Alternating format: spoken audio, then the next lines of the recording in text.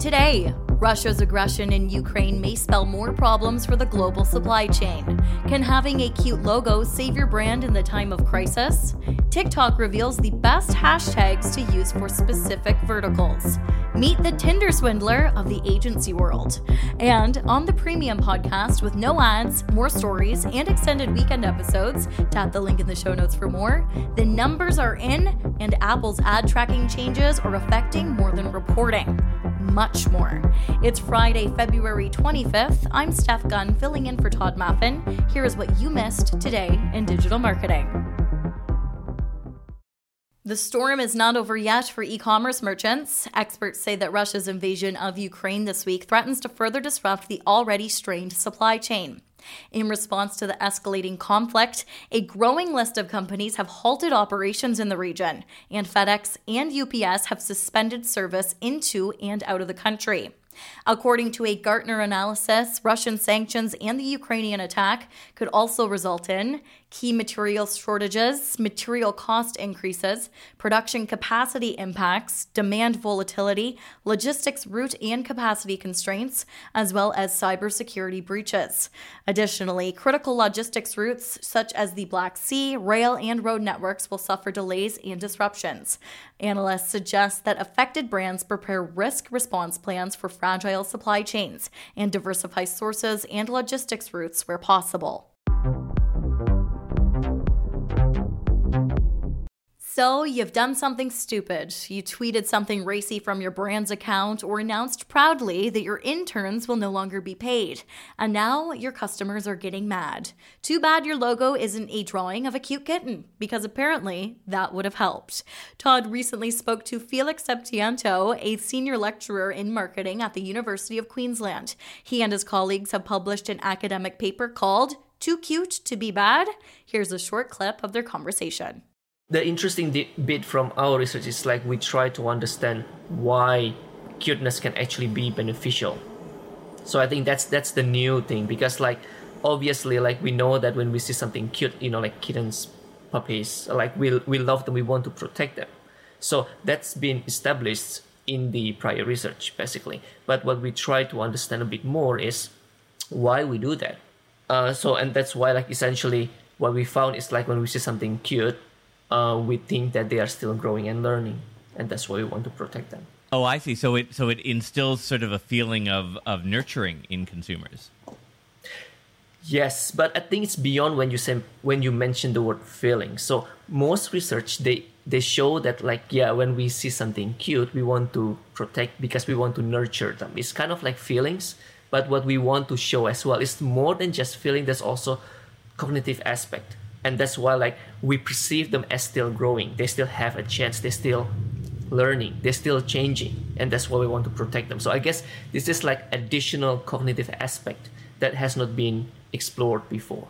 The full conversation between Dr. Septiento and Todd covers the difference between brand cuteness and brand whimsicality, what the risks of using a cute logo are, whether having an ugly logo can hurt your brand in a crisis, how long this effect lasts, and much more. The full interview is coming exclusively to the Premium feed tomorrow. Don't forget, the Premium feed has exclusive deep dive weekend episodes like that, plus no ads and more stories in the daily show. Tap the link in the show notes to learn more or go to todayindigital.com/premium feed.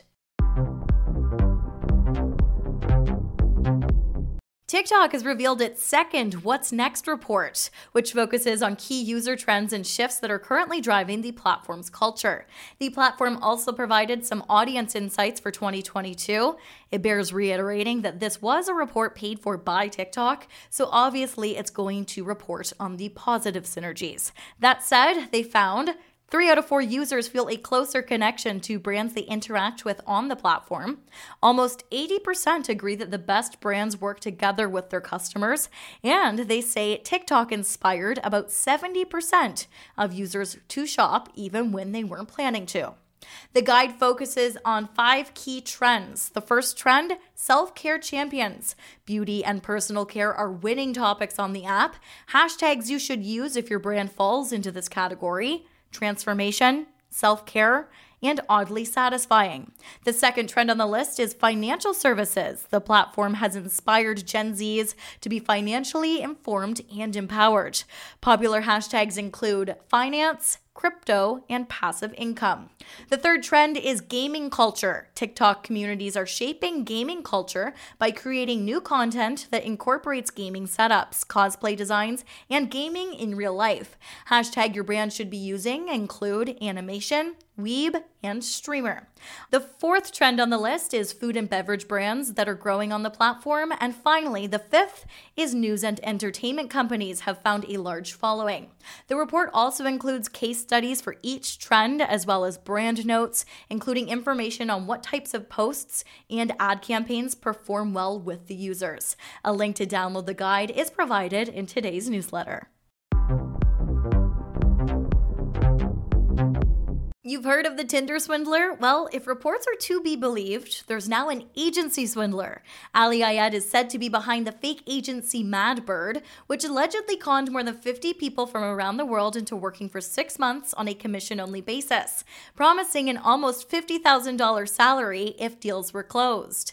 The BBC reports that Ayed claimed to be a visionary creative director who had worked with big brands like Nike, but the broadcaster says it was all an act, and the employees of Madbird were never paid. How is he alleged to have done it? First, people were desperate for work during a pandemic. Employees were working remotely, so they never questioned the lack of a real office. The rise of digital platforms has escalated scams. The allegations say it was easy for him to create catfish identities, fake LinkedIn profiles, and even Zoom meetings with images of people that weren't really there. When the BBC approached him on the street, he said he was just trying to do something good. And on that note, I think my weekend plans include watching The Tinder Swindler. I did just finish Inventing Anna. I don't know if I would recommend it. It's almost so bad that it's good. At first, I wasn't sure if I could get through Julie Garner's awful accent. And then I watched a YouTube video of the real Anna, and I realized that Julie Garner actually does a pretty good job. Thanks for listening to me this week. It's always an honor to get to take the hot seat and fill in for Todd while he's away. Todd will be back on Monday. Today in Digital Marketing is produced by EngageQ Digital on the traditional territories of the Snuneymuxw First Nation on Vancouver Island. Our associate producer is me, Steph Gunn, podcast music licensing by Source Audio, ad coordination by Red Circle, and theme composer Mark Levis's Talk is Cheap, He's Not a Man, He's Throwing Stones to Hide His Hands.